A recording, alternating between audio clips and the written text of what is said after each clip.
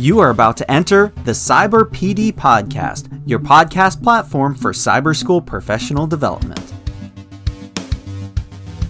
Hello, and welcome to episode 21 of the Cyber PD Podcast. With me this week is my co-host, Robin Hartman. Robin, do you want to tell our loyal listeners about the fantastic episode we have lined up for today? Thank you so much, John. Absolutely. On today's episode, we have Jesse Nicholas, who is a veteran high school teacher here at Agora. Jesse teaches world history and AP world history at the high school level. He has been trying some innovative techniques for improving student writing in his courses. And we asked him if he would be willing to share those strategies with all of you. What I love about Jesse's strategies is that they can be adapted at any grade level. So for anyone in the K-12 world out there, listen up. Jesse has some really great things to share with you. Jesse, welcome to the show. Well, thank you so much for having me on here. I listen to a ton of podcasts all the time, so it's cool to actually be a guest on one. And I feel like it's always good to share things that work. And I'm a fan of things that work, and this is something that really has worked well for me the past 2 years. So I'm very happy to be on here and share these ideas. And we are very happy to have you on there. And you mentioned that you are excited to share something that works. I know from a professional development that you did on this, that you did a differentiated supervision project where you tracked 3 students' progress after introducing some of the strategies that we're going to be discussing today. But before we get to the details of what you did, let's tell our audience about the evidence that it does work. So what were the results of that project that you did a couple of years ago? Well, I think there's really 2 things that, 2 really, big accomplishments that I saw. One of them was just the percentage of completions of how many students are actually submitting assignments. And that's, it's a challenge not only for cyber schools, but really for any schools. The first step is, how do I get my student to attempt the assignment? And, I saw my percentages jump from, it wasn't a huge jump. It went from like 50% to around 70%, but still, and you get a 20% jump like that. That's a pretty big accomplishment. And I think it kind of just goes back to the fact that, a lot of these kids were lacking the basic skills to complete the assignments. And then with this type of scaffolded techniques, it provides them, a lot of those skills they need to start off it. And I saw that increase. And, more than anything, from September until June, just the writing overall became more sophisticated for the students who actually did complete these assignments. And, and of course, participated in the live sessions as well. I mean, I tracked 3 students, and the very first assignment I gave in the year was a discussion board. And a couple of them, they were writing in incomplete sentences, real simple sentence structure. By May and June, they were writing in, they were using blended quotes, and they were, going into very detailed analysis of documents. And it was a huge jump, and it was very, very gratifying. All the work that I put into it paid off. And, we try so many different things, and some stuff doesn't work. So it was really, just a good boost for my morale as well, to really have something that I could kind of hang my hat on, and even build even further from there, from the project that I did a year ago. Awesome. Thank you so much, Jesse. So you did already touch upon this a little bit, but let's go way back to why you decided to focus your differentiated supervision problem on writing. As a former, not so former ELA writing teacher, I know that there's a lot of struggles that we see in the elementary world with student writing. What are some of the things that you're seeing at the high school level that really kind of made you lead your focus to this project? I'm also a certified English teacher, and I did teach, back in the day, 1 year of 12th grade English, which was, a very good experience to have. And I think a lot of that helped me kind of, helped me develop strategies. But mainly I've always been a social studies teacher. But what I saw was, for the most part, students were making the same mistakes, whatever it might be in their writing, whether it might be grammar mistakes or just kind of writing informally. The biggest issue that I saw, they weren't improving. And that's, that's the goal of education, no matter where you are in your writing, is to improve. And, they were starting off the year making mistakes, and I was providing feedback. and then, before the project, and then, May and June roll around, and unfortunately, I felt like they weren't learning from their mistakes. It's like they didn't make a lot of progress, and really in any very many categories at all. And the other, challenge is just getting students to write formally. I think sometimes we kind of overstate a little bit how writing translates across the subjects. I mean, it absolutely does. You learn how to, write in a sentence. Of course, it's going to, translate amongst many subjects, but every subject has a tone that you write in. And every subject has writing techniques that are specific to that subject. Like, for example, in history, we deal a lot in quotes. How do you incorporate other people's ideas into your work, and how to use that to strengthen your ideas? And they were really not used to doing that. And just how do you get a student who's really unfamiliar with those techniques, from the ground floor? How do you build that up? So that was a big challenge, writing formally, and just improving, just making whatever their issues were, just making progress throughout the year, and eliminating some of those mistakes they were making over and over again. Thank you. I really appreciate your reminder that even if we are not specifically writing teachers, we're all teaching writing. It just might look a little bit different in all of the different subjects. And I really appreciated that part of your presentation. And I think a lot of times, earlier when I started teaching here, I of course had writing instruction in my classes, but it was more of a thing where I tack it on the end of a lesson, or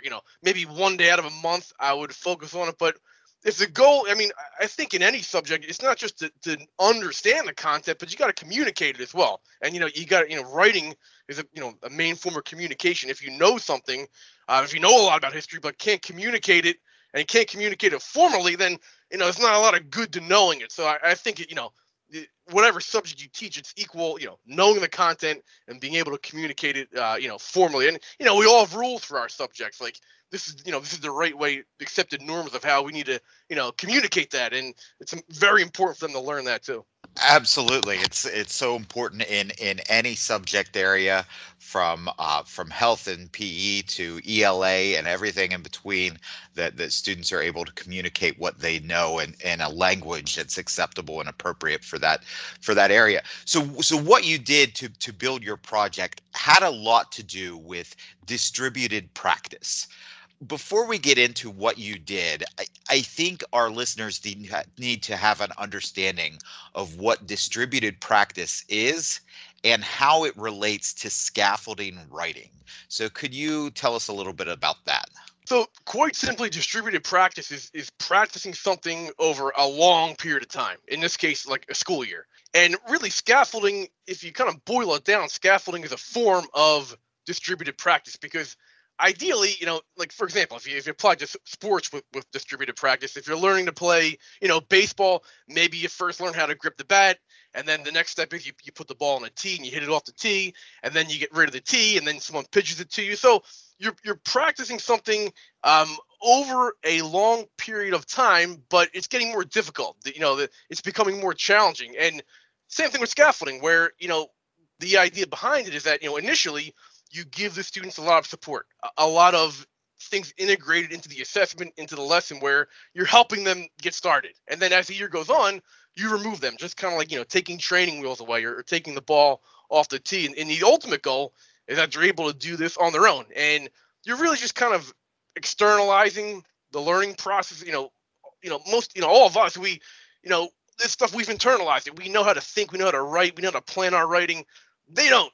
They're not familiar with those mental, steps that we go through automatically. So it's just kind of putting them out onto these assessments and letting them see them, and walking them through them until they become habits for them, and until they start to internalize them. They don't need those supports anymore. So, but that's really what distributed practice is. And from all the research that I did, the bottom line is, if you want somebody to learn something long term, whether it's a piece of content or just remembering something, whether it's a skill that you want them to have for life, it's important that they practice it over a longer period of time.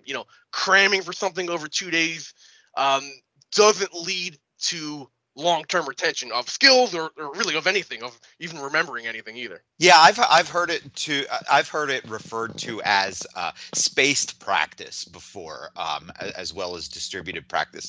So if any of our listeners have heard that term, spaced practice, it's pretty much the same idea where you incorporate it over time, and it is, as you said, Jesse, the exact opposite of cramming for a test the night before. I know I've been guilty of that. I can't even remember what test it was that I was studying for up until, let alone any of the material that was on the test. Like, probably most of our listeners could say that too. Like, you remember cramming in college, but you can't remember even what that test was for that you were cramming for.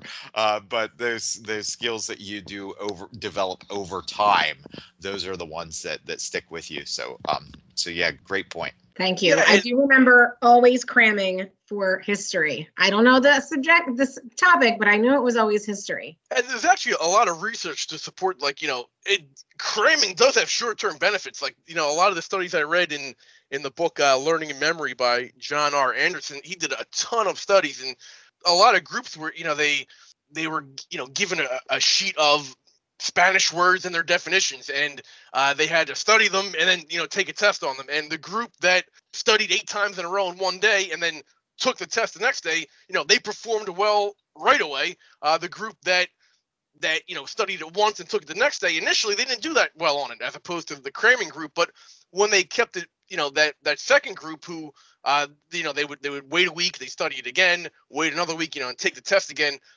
And, they still kept giving that same test to the cramming group. And it turned out, as time goes on, the cramming group, they're forgetting everything. Their retention is going out the window. Whereas the group that had the practice distributed over a longer period of time, they're retaining all those definitions. So, yeah, even though, sometimes there's a short-term benefit to cram, the goal is long-term retention and long-term skill retention. That's not the best way to go about things. And unfortunately, in history, like you mentioned, Robin, the way a lot of units are set up, it's like, all right, we're on, Roman Empire, and then, we're moving on to, the Middle Ages, and it's kind of like you have these defined units, and we don't really go back. The only time we go back and, reference that, what we learned previous is on the midterm, like in preparation for the midterm. So just kind of changing, really changed my way of thinking in terms of if what I really want them to learn, it has to be, no matter if it's content or writing, it's got to be practiced throughout the year. You can't just, a couple interactions with it and then, all right, we'll see it again on the midterm. That's not going to work if you want them to remember it long term. Thank you so much. You kind of just answered my next question. You brought up John Anderson, and in your presentation, you call that progression of learning the Anderson curve. And what I found really fascinating about that is the idea of we have to move teachers away from teaching in isolation.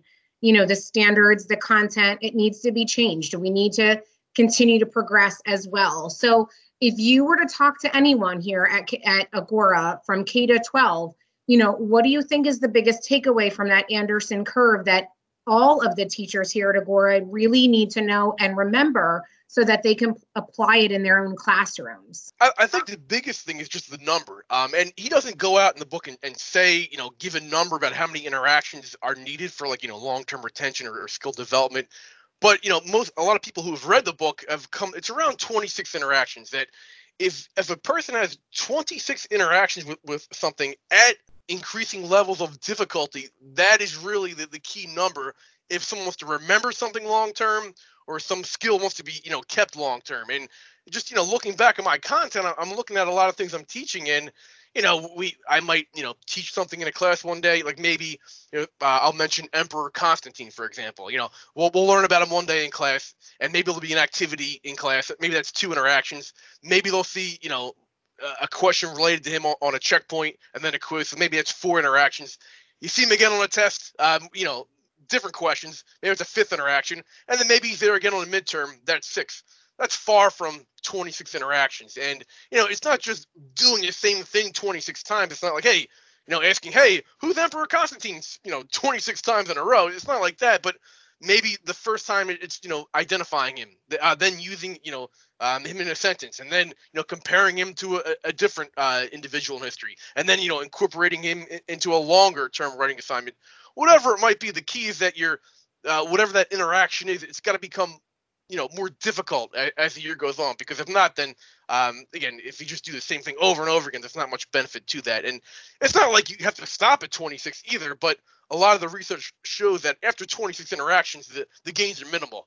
And not everybody can, show mastery of everything 100% of the time. So, but that's really the key, is just whatever you want your kids to know, your students to know, look back at your content. Are you at least having them interact with it? Not just on the assessments, interactions count for live session too. Are you close to 26? If they're not remembering what you learned, earlier in the year, maybe it's because they're just not interacting with it enough and not at increased difficulty level. So that's what I feel like my issue mainly was, before I really started incorporating distributed practice into the class. All right, so we talked a lot about the theory behind this, the evidence behind this, what happened. So I think our listeners are convinced. Yes, this is a good thing to do. So now that we've convinced everybody who's listening, this is a good thing to do. Let's get into the details. What is it that you did? What scaffolding techniques did you use? How were you incorporating the distributed practice specifically into that area of writing that led to these improvements for the students? It was basically a three-step process for me. I started out with sentence starters, and if you're not familiar with what they are, it's basically, if you have a question, like for example, if the question was, how does Paul S. Martin explain the extinction of large animals? That was a question in one of my earlier assignments. Well, right below that question, I would have a starter, how you can start your answer off. I'm not giving them the answer, but it's a way to start your response off. And it would say something like, remember to respond by including the question in your response like this. Paul S. Martin explains that large animals went extinct because, and then, they can just kind of use that starter and then finish off the rest of the sentence. And, it might seem kind of like rudimentary, including that in there, but I feel like so many of these kids, like a lot of these habits that they've developed over time, these bad habits, I mean, they're texting all the time. They're writing, in the live session, incomplete sentences, and practice makes permanent. I know a lot of kids for years have been writing like that, so it's trying to get them to reverse that bad habit. And so many assignments I had in the beginning part of the year, I had these sentence starters where they were just getting used to including the question as part of their response, writing in a complete sentence, because actually, the beginning part of writing is writing in a full sentence. And believe it or not, you wouldn't believe how many students just struggle with that part alone. So that was the beginning part, and again, I saw a lot of great results with that. And the three students that I tracked, by around, I would say, I don't know, about like the beginning of the second semester, they didn't even need that scaffolding anymore. They didn't need those sentence starters anymore. They practiced so many times that they were already doing that, which was the goal to begin with. And again, I'm not saying that I alone was responsible for that. I'm sure they were doing it in their other classes as well. But that was my first step, was those sentence starters. And it's real easy to put them below each question on a written assessment that they upload to those folders. And as time went on, some students that mastered it, I got rid of the scaffold, and I kept it for other ones who I noticed, continued to make those same mistakes. So, you can adjust it, you can differentiate it however you need it. If certain groups of students, aren't mastering that, well, then you can kind of keep that in there for them. But that was step one, was the sentence starters. Step two was the constructive response activities, which, we've been using. Robert mentioned it earlier. It was introduced a couple of years ago, the RACES strategy, where they're restating the question, they're answering it, they're then citing the evidence, explaining how the evidence supports the answer, and then summarizing it at the end. And there's all different versions of that, but the main goal of that is just kind of break it down step by step. Writing in a paragraph, writing a longer response in a paragraph, and that was step two. And I know, a lot of some teachers weren't like big fans of that strategy because it didn't really match their subject. But what I included in there on top of just those RACES steps was, on the third step, I put, hey, Look at page 4 for suggestions to introduce quotes, that step where they're citing evidence. On the bottom of that paper, I had a bunch of examples as to how you can, introduce a quote, like in Smith's view, etc. Smith writes, comma, because I kind of tailored it to what I needed, because that was something that a lot of kids in writing for social studies struggled with, was incorporating quotes in their writing. They're not used to that. They're not. We use it a lot. It's a technique we use a lot in writing, in social studies writing, that they may not use as much in, say, English or another class like that. It's essential to writing in history, and that constant practice. A lot of students, really got sophisticated in the way that they incorporated quotes as the year went on. I mean, by May and June, 2 of the students that I wrote, they're writing in blended quotes, and they're quoting multiple sources and varying the ways that they introduce them. So that went a long way. That was kind of step 2, with that scaffolded constructive response technique. And then the final step was the writing rubric, was a differentiated writing rubric. And the one thing that I hear a lot of Agora teachers mention is that I'm giving so much feedback to these kids, but they're not reading it. You look, sometimes you log in as a student, and you see that they didn't look at your feedback, and it's kind of demoralizing. Well, I had to figure out a way. How can I make that feedback vital to the process, the writing process, as to what they're doing, and vital to their grade as well. So what I did was, I made up a rubric where basically in the first step of it, they had to, it was like a 30-point rubric, and it was based on organization, document analysis, citing evidence, and it was tiered. And you can look at all these documents that Katie pushed out, but the bottom line was they were graded on those 3 criteria: organization, document analysis, citing evidence. It was on a 10-point scale. For the rough draft, they only got it, you got the credit if you attempted to do it, because again, it's not a finished product. It's not meant for a grade, but as long as you attempted those 3 things that we practiced throughout the year, they were fine. In the final 3 categories, they were then given 3 revisions. And these revisions ranged from anything from, hey, you got to go back and capitalize the first, word of your sentences, or hey, you got to go back and, for like more advanced writers, you need to pull in different forms of evidence or different points of view in your analysis. So the revisions ranged, were all over the map depending on where they were as writers. And for the final draft, again, part of their grade was dependent on, hey, did you successfully make the revision I included in the feedback for the rough draft? So now, that feedback becomes a vital part of their overall grade and their performance. And again, why I did that was because, we just want them to improve. That's the goal.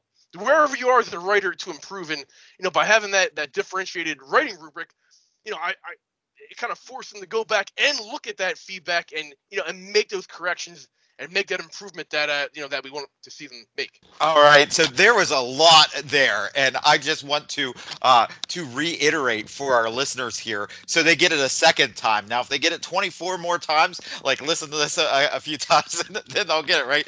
But the step 1 was sentence starters, just a very simple sentence starter for all of the students.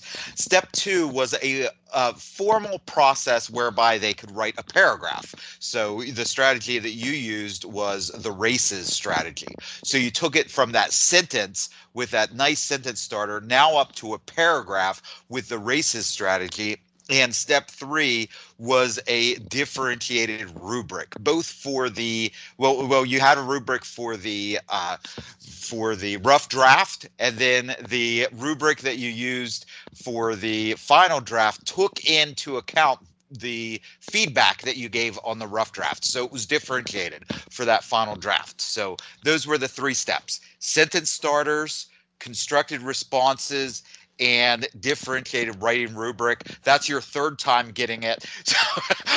So but we're cramming it in. We're not distributing this over different areas. So don't get me wrong. That doesn't really count as your 3. You need 26 over a broad period of time. But that was great. 25 more times, and just explain it in different ways, right? And then I'll really know it long term.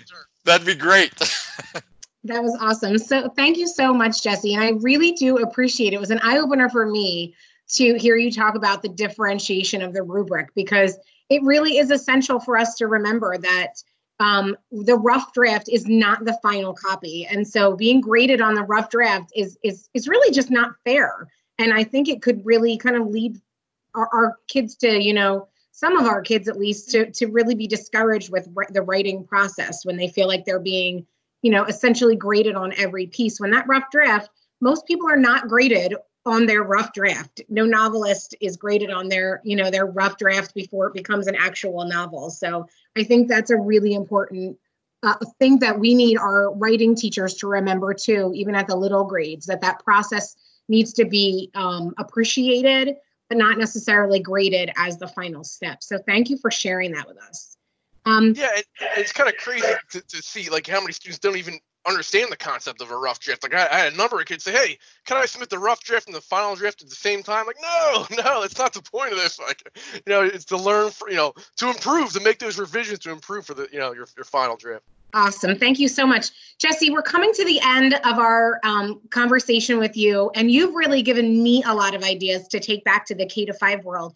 Do you have any other thoughts that you want to leave our readers with in our conversation about really kind of getting our kids to write well? Well, I think I think the thing that I always think about in, teaching in cyber education, this has only been around for like 20 years, right? As cyber educators, we've only been, doing this for about 20 years or so. And, traditional public schools, they got plenty of writing strategies and lessons they can look back on that apply well to the, the brick and mortar school. But, we're all pioneers here in a way. We're all, we're trying to just find things that work. So I guess my my final thoughts would be just, keep searching. Eventually things you're going to hit on something that works, and this really worked for me.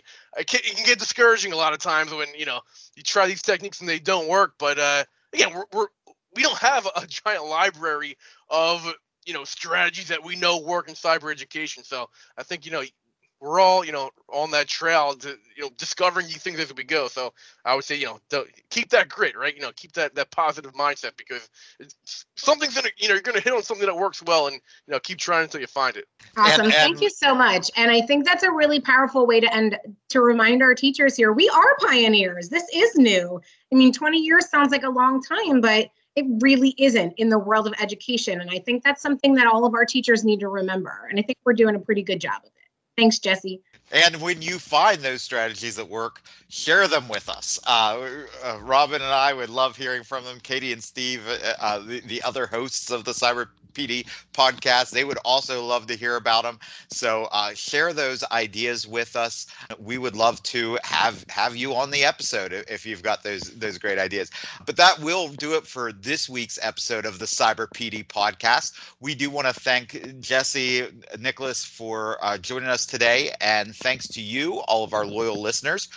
If you haven't done so yet, you have a homework assignment. You need to subscribe through your favorite podcatcher so you don't miss a single episode of the podcast.